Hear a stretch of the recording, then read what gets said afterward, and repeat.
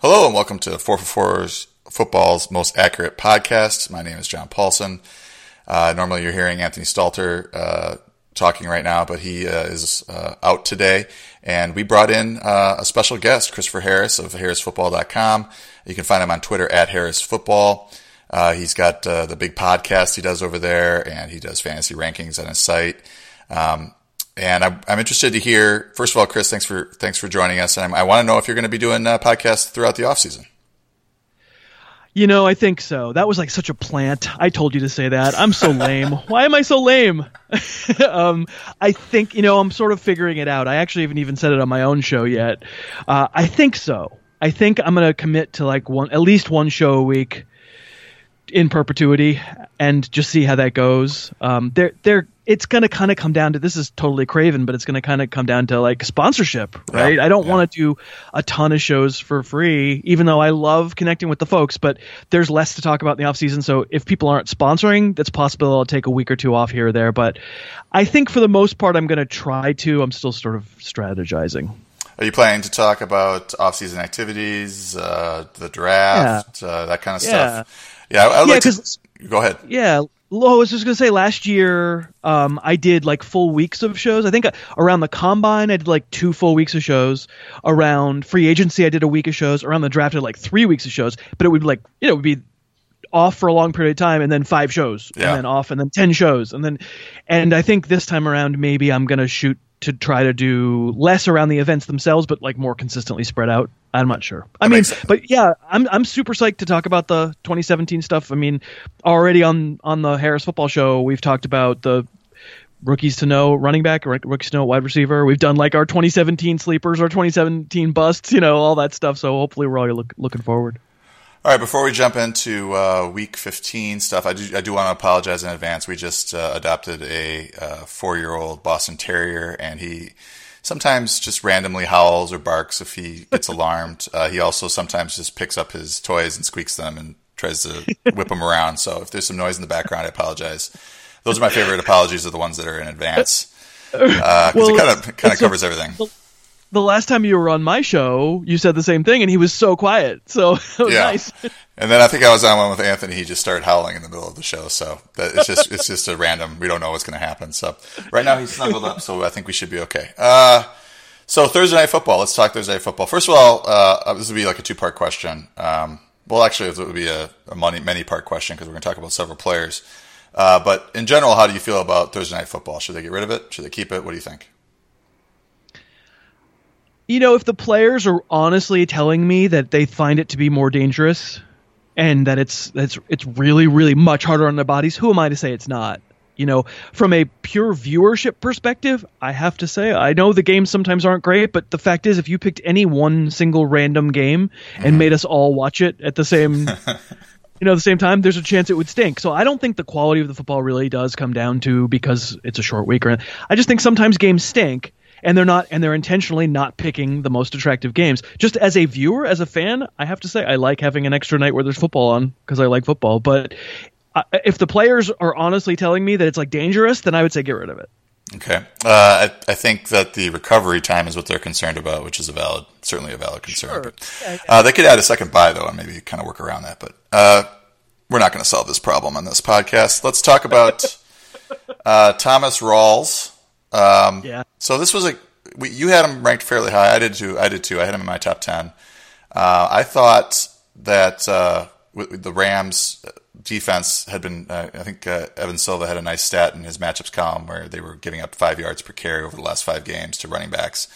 Thought that this would be a spot for Rawls, especially if they jumped out to a lead, which they did, that he would get a ton of carries, which he did. Yet he only averaged 2.3 yards per carry, was hit regularly behind the line. I didn't see every single one of his carries, but what do you make of Thomas Rawls' performance last night, and can you trust him next week? It's a good question. Okay, well, so yards per carry is I hate as a stat. Obviously, I hate it. You know that, and so I'm never gonna say somebody was good or bad or is good at football or bad at football because of yards per carry. And you said the most important thing, like a 2.3 yards per carry can look really, really different depending on how, depending on just what it looks like. Mm-hmm. In Rawls' case, you said it, met in the backfield again and again and again and again. It's nothing the kid could have done. In fact, there were probably runs that he took for 3 yards where you're like, that should have been a 1 yard loss. And then other worse running, Matt Asiata's 2.3 yards a carry looks really different, right? He's pretty much just running into a wall and falling down. So I'm not going to take anything out of this that Rawls looks bad or is bad or anything. I still think he's really good. And we'd be making excuses for him if on the 1 yard line, Richard Sherman's right. On the 1 yard line, run the ball. Like they ran the ball once to Marcel Reese, he got stopped, and it was 3 other plays where they threw, and one of them probably should have been a pick. It was a right call, but it very easily could have been a pick. And it's like we're back in the Super Bowl again. We're out clevering ourselves, but I'm not that worried about Rawls as a player, but it's very worth worrying about him as in situation wise because he is getting met in the backfield and it's not good. I mean, it's an offensive line that it's just not a good offense. It's not a bad offense, but it's a very middle of the road offense, and it's really disappointing to come to that realization after 14 games that this is just it's time to stop thinking that it's going to be turned into a good offense because it's just not. There's always something. Against Green Bay, it was such a disastrous performance. It wasn't even the offensive line. It was more Wilson, and then in the second half, his receivers. And then in this game, it absolutely was the offensive line, and that's why saying that the Rams are some number of yards per carry doesn't really move me over the last however many games. Doesn't move me because okay, but what lines were they playing against, right? I mean, if they were playing. And it just turned out that line was poop on Thursday night. Yeah, I think we've been discussing it at 4 for 4. We have this adjusted fantasy points allowed metric. I would like to see that for almost every stat that we have that we track to kind of, so we can look at the Rams and then look at that 5.0 yards per carry, which is a little bit eye-opening. Like, oh, okay, that's, it seems like there's some opportunity here. But if we adjust that for their level of competition, we're down to 4.3 or something like that, then we know they're much more closer to average than. But that's a conversation for another day. Tyler Lockett, 7 for 130 and a touchdown on 8 targets. He played 60-something% of the snaps. He's been averaging 58% of the snaps. So there was some talk of him. I read somewhere today that he had taken the starting job, but it didn't seem like his snap percentage went up. What did you see from him? And is he startable against the Cardinals next week? I'm going to start with the last question first, which is no. I mean, I'm going to have him in the 40s among receivers. I'm not going to want to use him, though. He'll be in a high upside play. Of course, this is the performance that when I was pumping his tires all summer that I thought we'd get a lot of. Mm-hmm. But the fact is we haven't, and maybe some of that's because of the knee injury, but some of it's also just in the depth chart. I saw it in 2 receiver sets. He was out there and Jermaine Kearse wasn't, and that's good. And yet, like you said, there's still lots of snaps where he's not playing, and that's got to do with just rotating receivers and different personnel groups, and I just don't think it's as simple, right? Neither one of us thinks it's as simple as saying now he's ahead of Kearse or now he's behind Kearse, because in the end, that's not really – I mean, Doug Baldwin sits sometimes, right? They just they rotate through those guys. Yeah. It was super heartening to see that offense flow through him in the first half. Absolutely it did. A lot of short stuff, get the ball in his hands. He's a really dangerous player when he gets to the perimeter and there's not a whole defense to have to navigate, and he was good. He got some yards here and there. And then the big long play, though, it's a completely blown coverage. It's okay, well, if the corner thinks it's cover 2 and the safety who is standing in cover 2 apparently thinks, oh, except for I'm on the left side of the field, but I'm just going to go ahead and play the right side of the field. You could have probably completed that for a touchdown. So I'm not going to give full marks. We'll take it. It's great, but it's probably not repeatable unless you get mistake after mistake. So I just think in general it's too late to be able to trust Tyler Lockett, and we're going to be right back there with him in next year. Just I'm not going to fall for it next year as much as I did this year. As much as I think he's a fascinating player, they don't use him like a really dominant fantasy. I mean, they don't use Doug Baldwin like a dominant fantasy player. I don't think there's a receiver on there you can trust on that entire team. Yeah, I thought that they would be throwing the ball more, especially with the struggles they had running the ball. But Russell Wilson only attempted 26 passes, and that's going to lead to Jimmy Graham's 1 for 31 on 2 target line, especially if Lockett is getting 8 targets and Baldwin's getting 6. There's just not a whole lot left there in terms of targets, and that's sometimes you get that with your low pass volume offenses that can't support 3 or 4 receivers. But how about Todd Gurley? Oh, go ahead. Well, just before you get to Gurley, I just wanted to ask you, like, if you're now looking back sort of at the span of the last couple of years, let's say post Marshawn Lynch being effective, and you look at sort of whatever that was, the last 6 or 7 games of last year, where they were such an incredible passing offense, and Doug Baldwin was the third most, or maybe the most valuable receiver in fantasy. Do you look back on that as the anomaly, that's probably not what you should be expecting from Seattle's offense, because it just hasn't been that way since? Well, heading into this year, Russell Wilson's pass attempts have gone up every year, and it looks like they're going to go up again this year. He's got 469 with 2 games left. Last year it was 483. So they are. I don't know if they're necessarily. I have to look at their run snap or run pass splits, but they do tend to increase their passing volume each and every year. I think Lynch being out and all the issues we've had at running back have led to some higher passing games, but dropping back down to 26 attempts against the Rams when they can't really run the ball is that's what surprises me. I thought they would have kind of limited Rawls maybe to 15 carries and move the ball more through the air a little bit more, but I guess they're just trying to kill the clock in the second half. I don't know what to expect from Wilson next year. I mean, he's had his hot and cold moments this year, but just really not running the ball as much. 6 carries for 12 yards last night. Only had one real big rushing game where he had 8 for 80 against Tampa. So he's definitely gonna fall in drafts next year. He might be back in that 8th to 10th round range where he was such a good value a couple years ago. So Todd Gurley, I thought there'd be more catches here, especially with a deficit, which the deficit came to fruition. He only had 1 catch for -2 yards. Benny Cunningham was out. That's the reason I thought we would see more dump-offs. I would have expected with this final score, I would have expected 3 or 4 or 5 catches. He did get missed, which would have been a big gainer. Oh, God. Case Keenum. Oh, it was, like the look on Case Keenum's face. I think that pretty much summed up every Todd Gurley owner out there.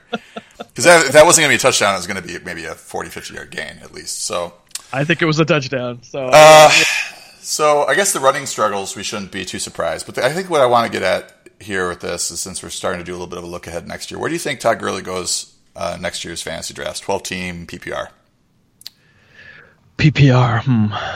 You threw me for a loop there on the PPR. I've sort of been thinking of it in terms of standard. Well, go ahead and just tell me standard then. I don't want to cause any problems. All right, I'll tell you standard. Maybe I can extrapolate from there. Because obviously he should be lower in PPR than he should be in standard.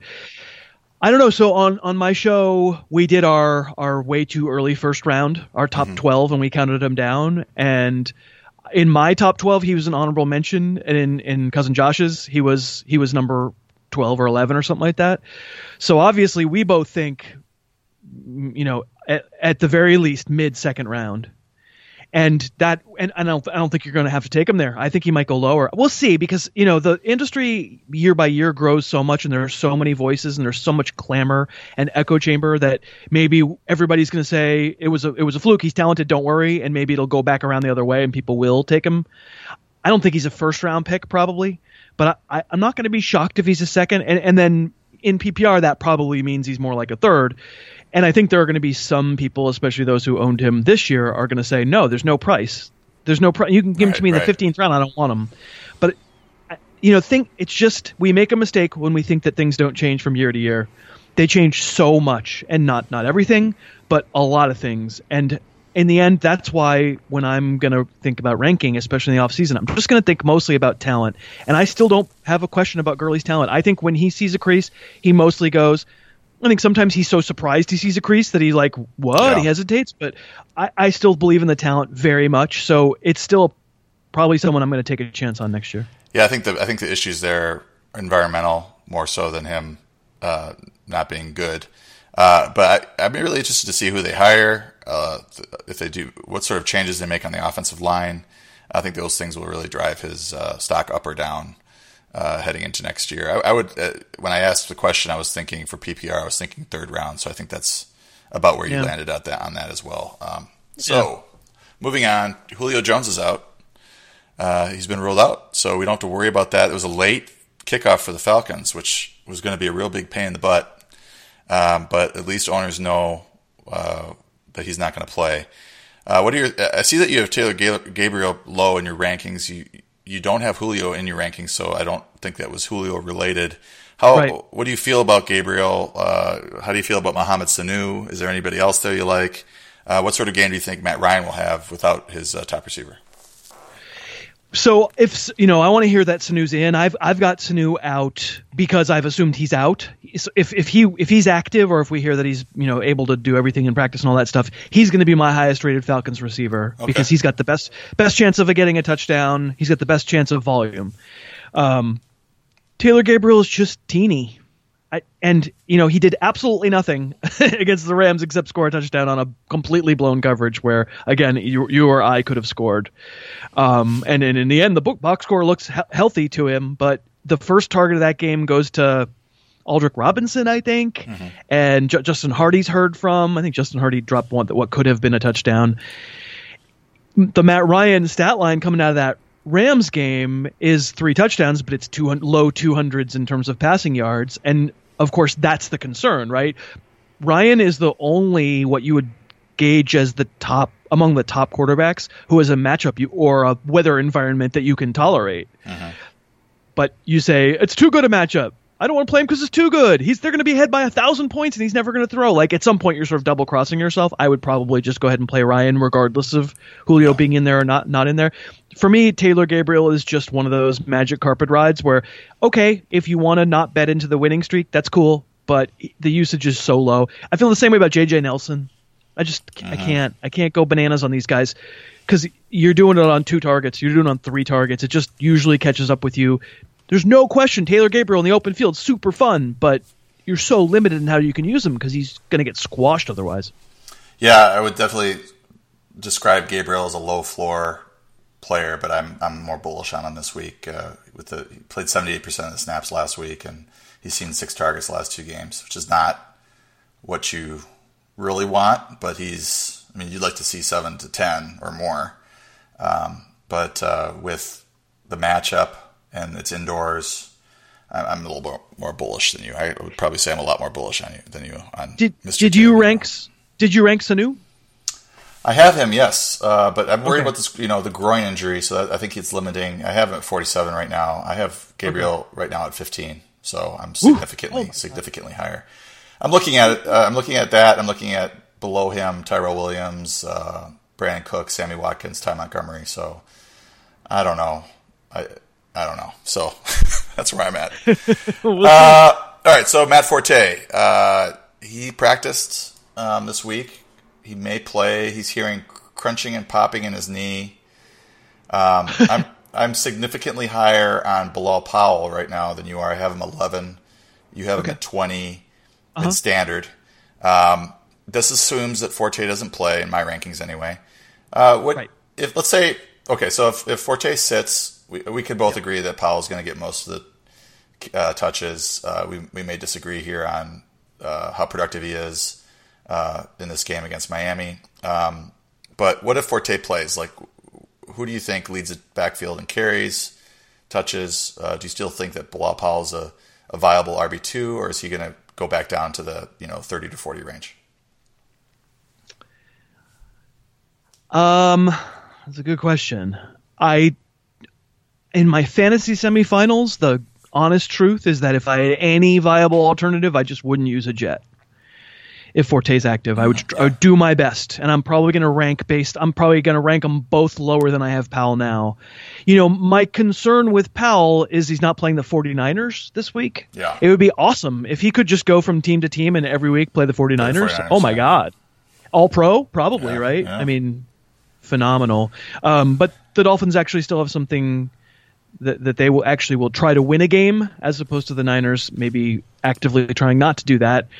And I don't imagine you're looking at a 30-plus touch game again from Powell. And I certainly, if Forte's in there, you don't imagine that. But I don't want to use Forte either because he could run twice and then his knee could fall off. Like Well, why is he even playing? Like, why is Matt Forte busting his butt to get back to play in this game?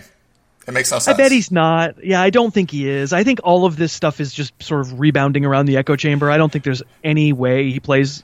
Well, not any way, but I don't think he plays on Saturday. I think they need to protect him from himself. Who knows what he's really been doing in practice, right? I mean, we heard AJ Green was in practice.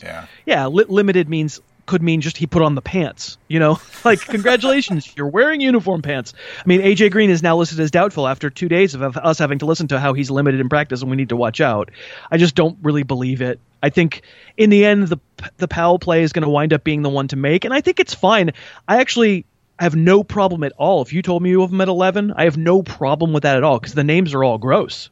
Yeah. I don't like any of them. It's pretty ugly. Yeah. Yeah, 100%. I think why not just take a bet on volume? Because I totally agree with you that volume-wise, who's going to be better than Powell? The problem is it's Bryce Petty, and I just wonder, against a team that cares and with a viable defense, maybe just they get 100 total yards of offense.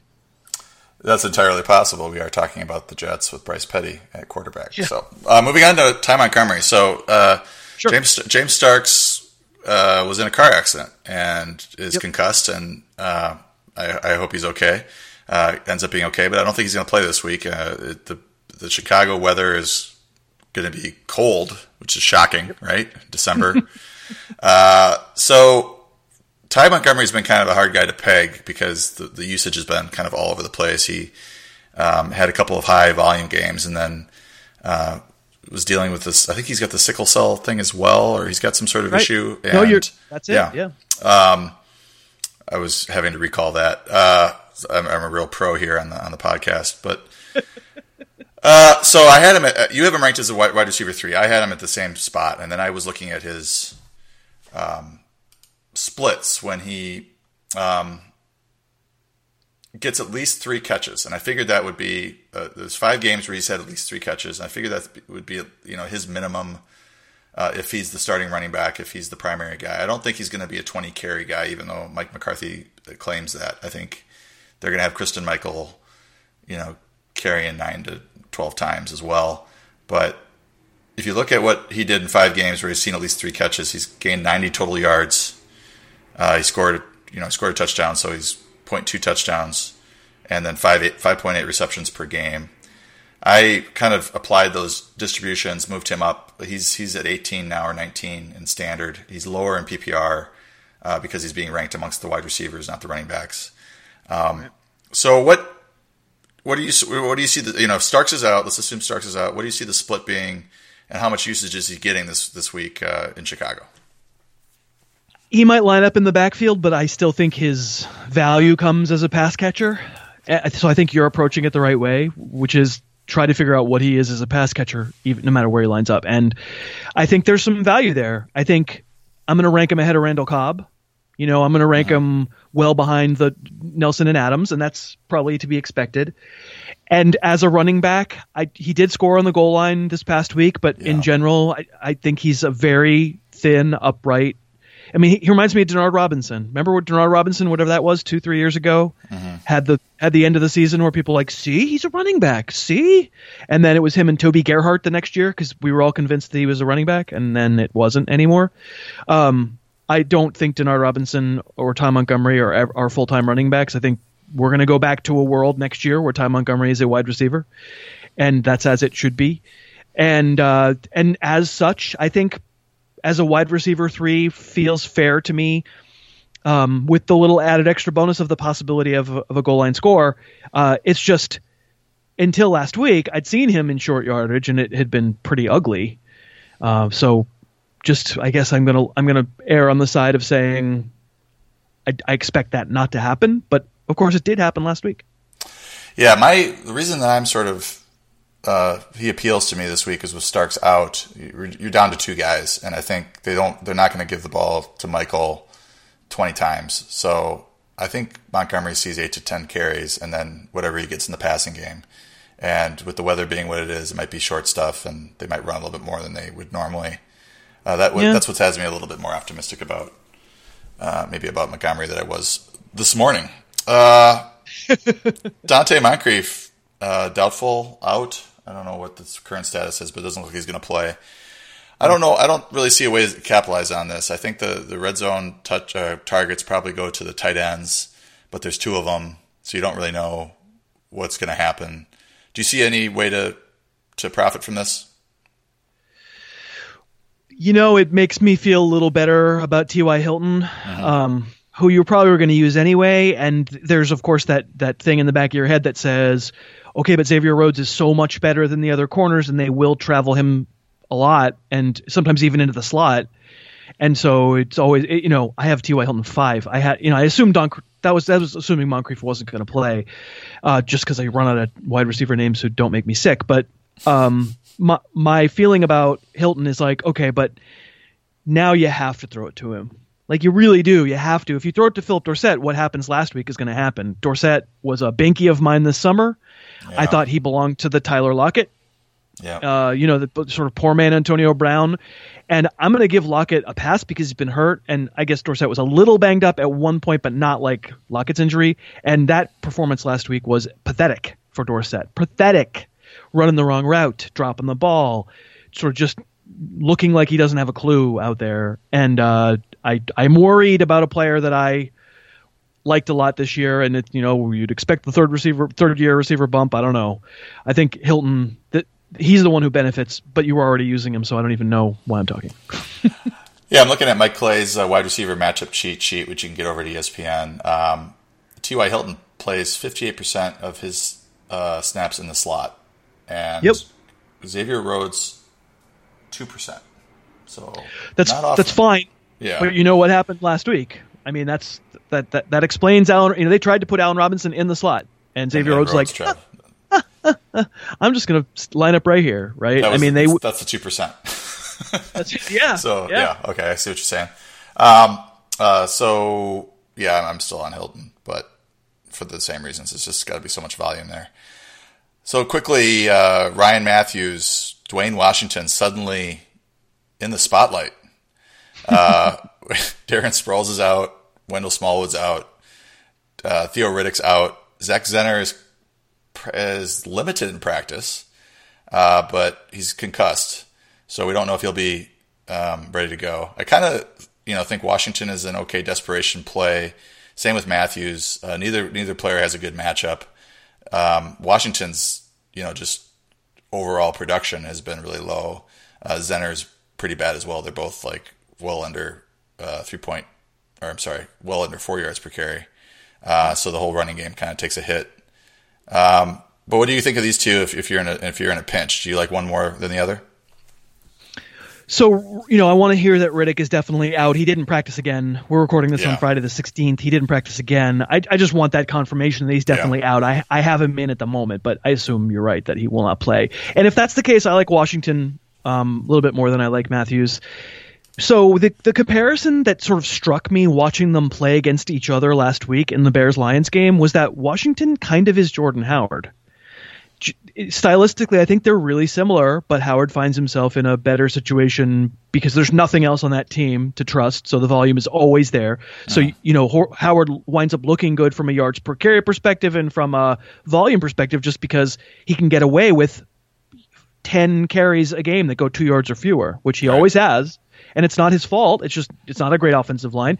And when he finds a crease, he's big and powerful. And the comparison I make on my show a lot is like Rudy Johnson, Marion Barber, right?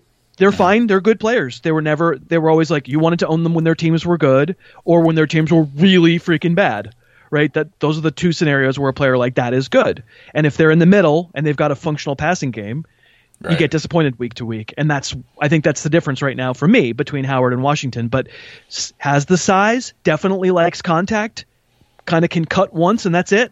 You're not dancing around. And to some degree, that's not a criticism. We like that. So I think I give Washington a puncher's chance to break a Jordan Howard-ish type run. And he has a little bit of speed at his size. With Ryan Matthews, it's just, caveat emptor. Caveat freaking emptor. Like, exactly what he is, and it doesn't feel like a very good matchup. And against the Ravens, I just say, I'm not saying you can't use him, because when a player who is accomplished in his career has some degree of volume guaranteed, you say there's a potential there. You get a 3-touchdown game where he runs for 3 yards. That sometimes happens with Ryan Matthews, but I think I prefer Washington. I'm interested in what your take, though. Well, right now I have Matthews ahead of Washington. I have Riddick out, but I do have Zenner in. So okay. It's Washington's going to be moved up a little bit if Zenner's out, because I think you got Joey Bell after that, and I don't think Joey Bell's going to touch the ball a whole lot. Not a lot left. Yeah. Matthews, I think he's a good player. I would like this a lot more if it wasn't against Baltimore, coming off of a loss at New England, in Baltimore. This kind of feels like it might be a 8 to 10 carry game where the Eagles just kind of give up on the run and are throwing the ball more. And he's okay in the passing game, but he's not great or even really good. He's decent. So if he's able to hold on to the ball and get a 30-yard gainer, then he'll add some value there in the passing game. But you're looking at maybe 10 to 15 touches max, I think, for Matthews. But the matchup just makes it kind of daunting. So we're going to talk some more sneaky starts, but I have to announce on the podcast, the 2017 early bird subscriptions are now available for 4for4.com. For $24, you can get the 2017 Classic subscription that starts immediately. So if you're not a subscriber and you want to get in on the last couple of weeks, you can sign up now, and your subscription will work for the remainder of this year and all of next year. It's a good time to buy. So just head over to 4for4.com, or if you want to buy me a Big Mac, go to my Twitter page. Look for the link in the top pinned tweet. Click that link and then sign up, and I'll get a little bit of a kickback. The 2017 Pro subscription is $49. It's regularly $59, and that'll include the Draft Analyzer Unlimited, which will let you league sync or sync your drafts with no matter which websites you partake in. So if you have multiple leagues at different sites, that'll Unlimited Draft Analyzer will allow you to do your draft everywhere. We also have our new League Sync functionality on the site, which will highlight players that are available in your league. It'll also highlight your players on your roster in the rankings, so you can quickly see where they're ranked, which is really handy for flex rankings and all that. It'll do that for ESPN, Yahoo, and MFL's Fantasy League, so that's brand new, just rolled out the last couple of weeks. And finally, the DFS sub is $79, regularly $99. I think these are going to be the lowest prices of the year through week 1, so it's a good time to jump in and buy. So let's jump into some sneaky starts. Tyrod Taylor, you have him at 16. This is one of my sneaky high? Starts. No, you have him. Is it's that high low. or low? It's low. Okay. I have him at 6. He's got Cleveland. I see. He's playing Cleveland. So what's your problem with Tyrod Taylor this week? What's your problem, Harris? My problem is, he's just played very badly. And, my problem is really sort of the quality of play that you're going to get out of him. And I totally agree with you that when you play a bad opponent, that's better for you. I sort of gave the benefit of the opponent more to LaShawn McCoy than to Tyrod Taylor. I mean, just by comparison's sake, I had Taylor 22 last week against the Steelers, and it's not like I think the Steelers are a great defense. In the end, it's like Tyrod Taylor's as a thrower. I mean, we all just need to admit the experiment is over. He's bad. He's really bad. He's a really bad thrower. Like Sammy Watkins every so often can make him look good, but Tyrod Taylor just on film is not an NFL caliber thrower. And unfortunately, the running has been frustrating. He's such a good runner. He is probably the best current. I mean, it's crazy to say he's better than Cam Newton, but they're very different. But it probably is. He's probably the best, and he has a lot of yards, but they've come in just a few games. And there are too many games where you just get nothing from him as a runner. I wish they had more option concepts where he's keeping it 6 or 7 times a game, because he would be a fantasy dynamo. So in the end, do I think? Well, let me ask you this. This is a completely off topic. Not completely, but I'm just interested in your. I don't know. I host a podcast too, and so I just want to pick your brain. It's a Rex Ryan question, so it's not completely off topic. But Okay. As of the Bills, they're not in the playoff scenario really anymore. They're hanging on by a thread. But as of a few weeks ago, they were really kind of right in the middle of it, and there was sort of an era of good feeling, I thought, about how the Bills had turned it around, and Rex Ryan had sort of stayed the course, and it looked, now firing the offensive coordinator looked pretty good. We're 3 weeks later, and now he's a dead man walking, and he's gone. Like the NFL, the national reporters say he's done. He's toast. They've already made the decision. It's just a question of when. I'm shocked by this, and I also wonder what the effect is going to be on the team. I don't think we can know that kind of thing, whether they are going to be sad and depressed and play badly or go out and win by 80. But just your opinion, just of the of the fact that that's true of Reg. If that's true, like that just seems sudden to me. Yeah, it certainly, from a ranking standpoint, makes me feel less solid about the Bills players. Yeah, because you just don't know what sort of. Anytime you get into this situation, a team's no longer in the playoff hunt.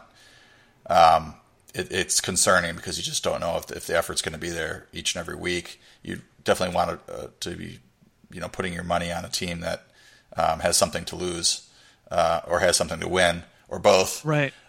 So yeah, I think from that standpoint, it's concerning. I think quarterback, just to underline this point, is that once you get outside the top 4 or 5, it's a mess this week. I think you could make a case for. You just did make a case for Tyrod at 16. I could make a pretty strong case that he should be at 6. I don't feel great about him at 6, but I feel like against the Browns, and you're just looking at what Tyrod's done this year, which is he's been pretty solid from a fantasy standpoint. I realize that you have a lot of problems with his ability to throw the ball.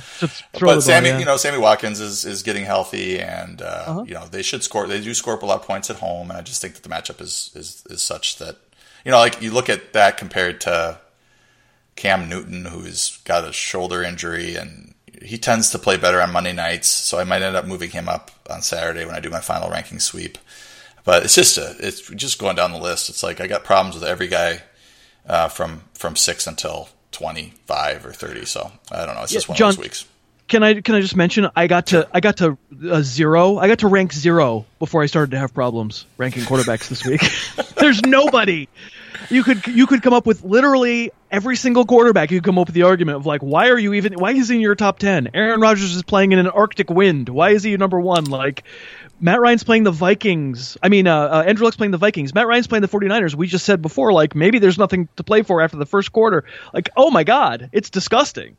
Yeah, I actually got that question about from Fantasy Pros. You get a request every once in a while to kind of explain your ranking or whatever. They put it in an article. Derek Carr was the guy that they asked about, and I have him at 5. And I just felt like, given all the quarterbacks, Derek Carr's home-away splits are actually better away. He throws like almost no interceptions on the road, 2 touchdowns per game at home. This is a high-scoring game potential. Plus, the weather is going to be nice. It's San Diego, 64 degrees. And given all the weather all around the country, I just feel like he's a pretty safe play. But, I mean, there's other analysts out there that have him at 11 or even lower.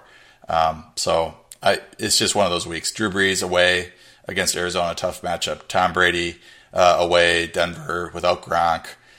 He just ripped up the Ravens, but does that mean he's going to be able to do the same thing against the Broncos? Prescott's looking ugly the last couple of weeks. Andrew Luck's playing in Minnesota, where the Vikings just have been really good against the pass all year. I see that you're pretty high on Luck relative to me. Carson Palmer, just not a shell of himself. Phillip Rivers had 16 turnovers last week. So this gets me to my next player. I'm just going down the list here. Colin Kaepernick, you're very low on him, 24. I have him at 14. This is an over-under of 51 points in the Dome. Yes, he has a 15% chance of getting benched, at least. But, Atlanta probably jumps out in this one. They're going to have to throw the ball. Is he running the ball? I don't know. That was what was getting him so much value earlier in the season, and it seems like it's drying up a little bit. What are you scared? Is Kaepernick just scare you too much so you don't trust him? What's the matter? You scared? No, I didn't mean it like that. Like, it's just, I know. He's not trustworthy. I get that. What about this matchup scares you? I just, if I lose in my playoff week because I used Colin Kaepernick, I'm quitting fantasy football. I just can't do it. I'm in the semifinals. I am not using Colin Kaepernick. I have any other options. I recognize, of course, is there a scenario where he runs for 60 yards and he sort of just saves you? Yeah, but I feel like that's about as likely as him being benched. And you could have made that case almost any game this year with where Kaepernick started, right? And sometimes it's worked and sometimes it hasn't. The over-under is 51 because I think Vegas is worried this game finishes 51-0. Like there is that on the table. Yeah. Just watching. I don't like to do the whole they don't play hard or that guy's not trying or whatever. I say this a lot, but my feeling is that if you don't try, if you go half speed on a football field, you die. Yeah. It's a bad thing to do. And so I generally don't believe that kind of stuff, but I do think there's something to the idea that maybe GMs sometimes late in the season say to coaches with one win, don't strain yourself here. Don't go out of your way to win. Because did you see that 49er jet overtime? Where they go for I did not. Thankfully, I didn't. No. they go for it on fourth down, like basically in their own territory, and they don't get it. And the Jets basically they're in field goal range practically right away in overtime. It's like I think maybe if you were trying to win the game, you'd have punted there, but in the end, I don't think they're trying very hard. All right, Kenneth Farrow, San Diego Chargers running back. Let's just make sure everybody knows that. He had a huge workload last week with Melvin Gordon knocked out of the game, a hip injury. It doesn't look like Gordon's going to play. We have him ranked very similarly, 19 and 21. So the concern is, maybe you can shed some light on this, pass protection. Ronnie Hillman was not active. Does Ronnie Hillman come in and steal some snaps? Because this is a pretty good matchup against the Raiders, who have been susceptible to the run this year. What do you think? I think he does. I think Hillman is a part of the game plan, and there you have to factor in the risk that he's a huge part. And that's probably why you can't get Farrow any higher, even though I totally agree. I would want my running back facing Oakland in the semifinals. If it were Melvin Gordon, he'd be 2, he'd be or 3. And so I think if you're betting on Farrow, you're mostly betting on situation and not so much the player. And that always makes me a little nervous. Mm-hmm. It's funny. I know that the draft nicks or the spreadsheet nicks who like to look at pro day 40 times and pro day broad jumps and stuff like that. Like, I know they love him. And okay, I don't think I can take anything I learned about Kenneth Farrow on college tape at the University of Houston playing a pinball offense. It's just not really applicable at all. And so I think all I can really go based on is what I saw from him on film last week against the Panthers, and a lot of volume. And I'm not going to rip him apart. He wasn't terrible, but Melvin Gordon's been running behind a medium to not so good offensive line all year, and he's been great, right? And Farrow runs behind the same offensive line and predictably isn't great. He's not as good a player, and he's kind of, the comparison that I made is maybe too easy a one, because the last time I saw this guy was in a Charger uniform, but Donald Brown, which if Donald Brown was ever going to get a lot of work, you'd go, he's an RB2, and I'm probably going to hate myself in the morning, but he's not terrible, right? He's not the worst thing you've ever seen. So that's probably fair with Farrow. Like, you consider him an RB2 since he's a waiver ad for everybody, unless you're a Melvin Gordon handcuffer. I don't know that I have to go out of my way to use him. Gosh darn it, he's got to be in my lineup, which I think is your message with your ranking too. But that if you're finding yourself in a tough situation, that he could save you. Yeah, and he might. He's got some upside from there if he ends up getting a little bit more work than we thought, and plus the matchup's favorable. There should be some points scored in this one, so we agree. So I'm not going to talk too much about that. JJ Nelson, I'm really thinking about using JJ Nelson in my 4-for-4 DFS championship. I won a ticket last week with my Trevor Siemian, Demaryius Thomas, Emmanuel Sanders stack. Of course, I had Le'Veon Bell, which didn't hurt. The 50 burger that he gave me. But I'm in this championship. It's like 44 seats. The top prize, I think, is $1,000. And I'm really thinking about some JJ Nelson. I don't know why I'm tipping my hand. I guess there's only 44 people on it, so I can't really kill myself by doing that. But JJ Nelson, why do I like him? Michael Floyd is now a Patriot. Yep. John Brown is got some sickle cell thing going on. He's being limited. Yep. I don't see him not being limited this week. Right. So I think the issue with Nelson has been snap percentage for me, just usage, playing time, being on the field. I think he's a pretty good player. He's fast. I think he's got big play potential. He had 2 games this year where he played more than 70%, 65-70% of the snaps. He played 84% of the snaps against Seattle, 3 for 84 and on 7 targets there. He had 1 carry for 4 yards. And then the following week against Carolina, he played 92% of the snaps. He had 8 catches for 79 yards, 2 touchdowns on 12 targets. Of course, last week He had one catch, 8 yards and a touchdown.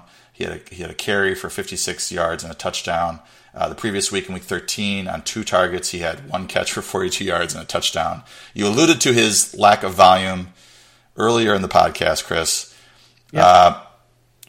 Let's just how many targets do you think he gets this week, and also what snap percentage do you think he'll play? Let's just start there, and then okay. Because I think those are the driving issues for him. Well, I'm going to answer your question, then I'm going to maybe not agree with that statement. I think he'll probably play a lot of snaps. I mean, so's Britton Golden, right? I mean, that's the unfortunate thing, is that it's a 4-wide offense no matter who's in there. Yeah. So I think he'll probably play a lot of snaps. He'll probably play, 70, 80% of the snaps. And target-wise is where I get lost. Yeah. Because so the reason I maybe balk at the idea that it's all just about usage playing, like being on the field for him, is that after that 8-catch game against the Panthers, John Brown wasn't available. Jerron Brown got hurt. Yeah. And he tore his ACL in that game or the game before. I can't remember which. And Michael Floyd had been benched, right? Michael Floyd, long around the time of that Thursday night game, had been benched. And so Nelson was maybe not, they planned on using. Remember how Bruce Arians told us for sure he's our number 2 receiver now? Mm-hmm. That lasted not too long because he made so many mistakes. So 49ers, Vikings, Falcons, which is the 3 games after Floyd being benched, Jerron Brown being gone, and Nelson having had the big game against the Panthers, he combined for 5 catches and 3 drops in those 3 games. Mm. He was bad. He was really bad, and to the point where I just worry the kid isn't actually ready to be any sort of major full-time receiver, and that, in fact, what he is a really fast dude, who's certainly made a big play last week entirely because of his speed and was awesome. Like, for me, he's a poor man's Deshaun Jackson. And I would probably just play Deshaun Jackson. Like, it feels like, but by the same token, for DFS purposes, he's probably, I haven't checked the dollar value on him. He's probably pretty good value. Yeah, he's very cheap. He's a pretty good value, but he did have the 2 touchdowns last week, so he's not as cheap as you'd like him to be, if that makes sense. Right. Yeah, sure. He's not a top value, so. See, I mean, I don't want to talk you off of something and then have Nelson go for 3 touchdowns and feel like a total schmuck, but in a 44-person sort of limited room size DFS contest, Nelson's not the player I use. He's more, for me, a GPP guy, right? He's more, I want to sort of shoot for the moon. It feels to me like in a 44-person thing, what you need is to hit everybody, right? Everybody needs to be, you don't need the best at every position, but if everybody you pick hits in their top 5 percentile, you're going to win. So do you know how when we watch movies that are in courtrooms and one of the lawyers makes kind of a stunty statement where he says something and the judge says to the jury, you will strike that from the record. You will not pay attention to what that person said. Like, that didn't happen. That's what I'm going to do with your testimony about J.J. Nelson this week. I'm going to ignore it and pretend that it didn't happen so that there's no ramifications. I won't make any of my decisions based on your testimony today. That happens a lot. That happens a lot across the entire fantasy football world. I get that a lot. Yeah. So another guy that got me into the final here, Robbie Anderson. I had him in my lineup last week after the 12-target game the previous week with Bryce Petty. I think 11 of those 12 targets came from him. I think he had another 11 targets last week. I'm pulling it up right now. So I think he's 23 targets last 2 weeks. Brandon Marshall dealing with 14 different injuries right now. A matchup with a pretty good matchup. You do make the point that the Dolphins have something to play for. The Jets don't. But Robbie Anderson, 23 targets last 2 weeks, 4 for 61, a touchdown against Indianapolis, 6 for 99 against the 49ers. On a scale of 1 to 10, how much do you trust this guy this week if you're in the final or in the semifinals of your league? And you need not a ton. Yeah, not a ton. I don't trust him. Recognizing that he could be a solution for the desperate, but that I wouldn't be benching good players for him. I mean, he's a 6'4", 190-pound player. He's a beanpole who does one thing, and I'm assuming that Miami now knows that, and that they will not. The Jet game that's complete. I mean the Colt game. That's a little dirty, a little bloody. That stat line, considering it was 100-0. there wasn't a lot of incentive to really clamp down on Robbie Anderson. And then I think there's some blood on last week too, just because it's the Niners and I'm not sure they care. So I get it though. I think what you're identifying is a bunch of players with the potential for a lot of volume and not worrying about whether they're good. And that's okay. That's fine. That's fine. Like, playing volume can definitely work out.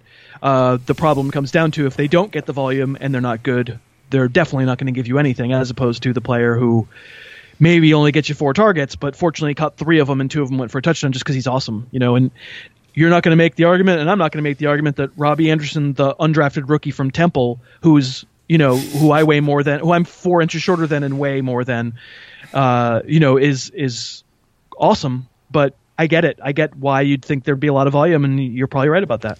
Yeah, you have him at 43, I have him at 40, so it's not like we're yeah. Too far apart. Sure, linear ranks almost don't account for players like this, right?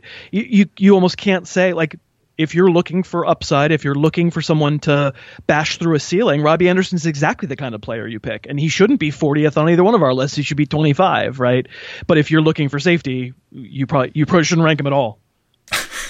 All right.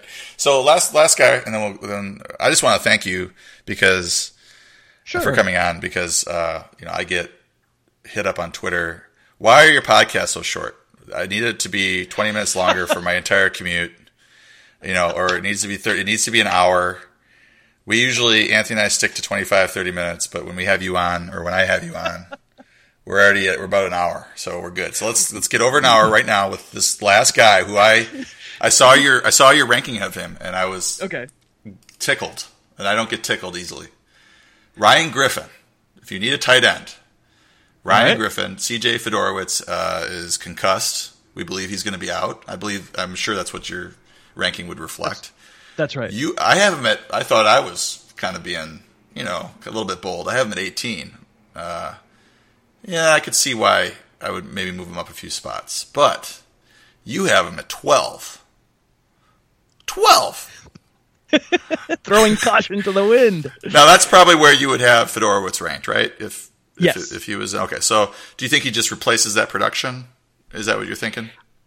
I think they're really similar players. I think Griffin is actually a little bit better of an athlete, and Fedorowicz is a little bigger.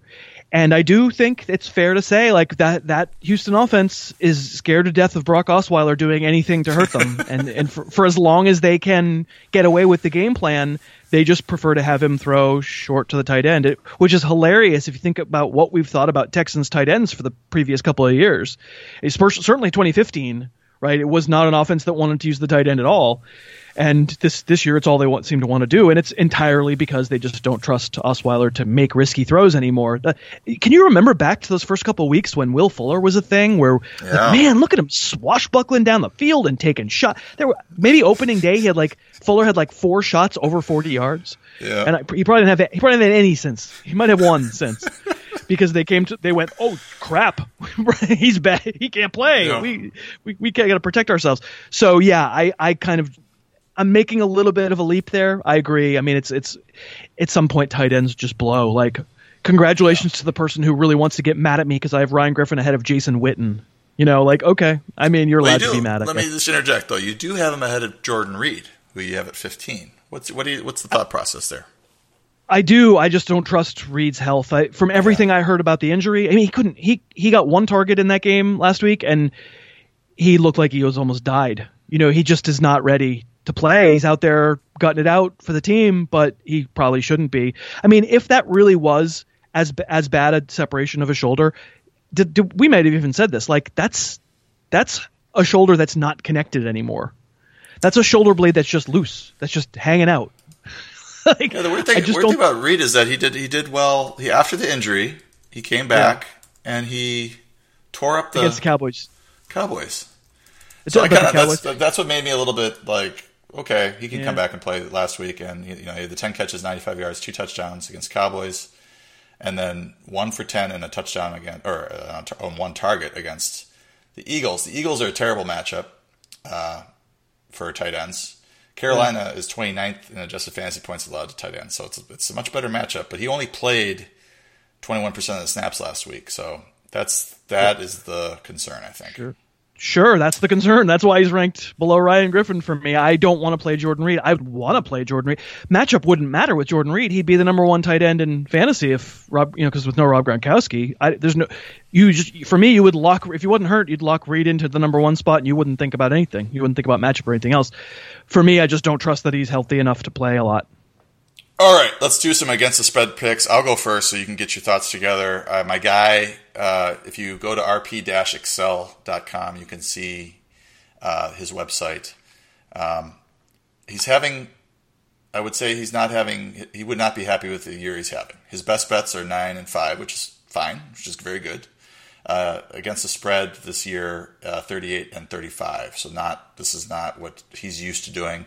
The last 10 years, he's against the spread in the top 10, as documented by the prediction tracker. So you can see his history there. But his picks are the Jets, Packers, Bengals, the Bucks, and the Texans. And he has two over-unders that he likes. He likes the over in the Minnesota-Indianapolis game and the San Diego-Oakland game. He likes the overs. So what do you got this week, Chris?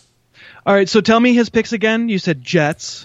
Packers, Bengals. Oh, say it same slow, so I can. Jets, I go the other way. I'll take the Dolphins. You're already pretty slow, buddy.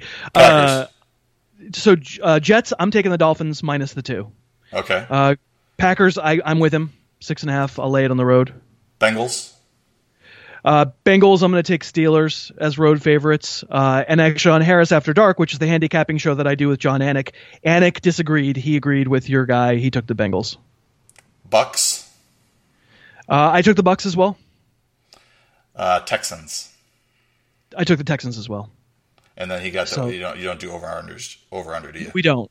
No, we don't do over and unders. I would, this is a crazy week with it turned out 3 double-digit spreads, right? And one of them came through. So I realize what you're supposed to do when you see double digits. It doesn't matter home road, doesn't matter. You just take the points because it's the NFL. And all 3 games, I gave the points. And last night against the Rams, I took Seattle I bought it at minus 15. That worked out.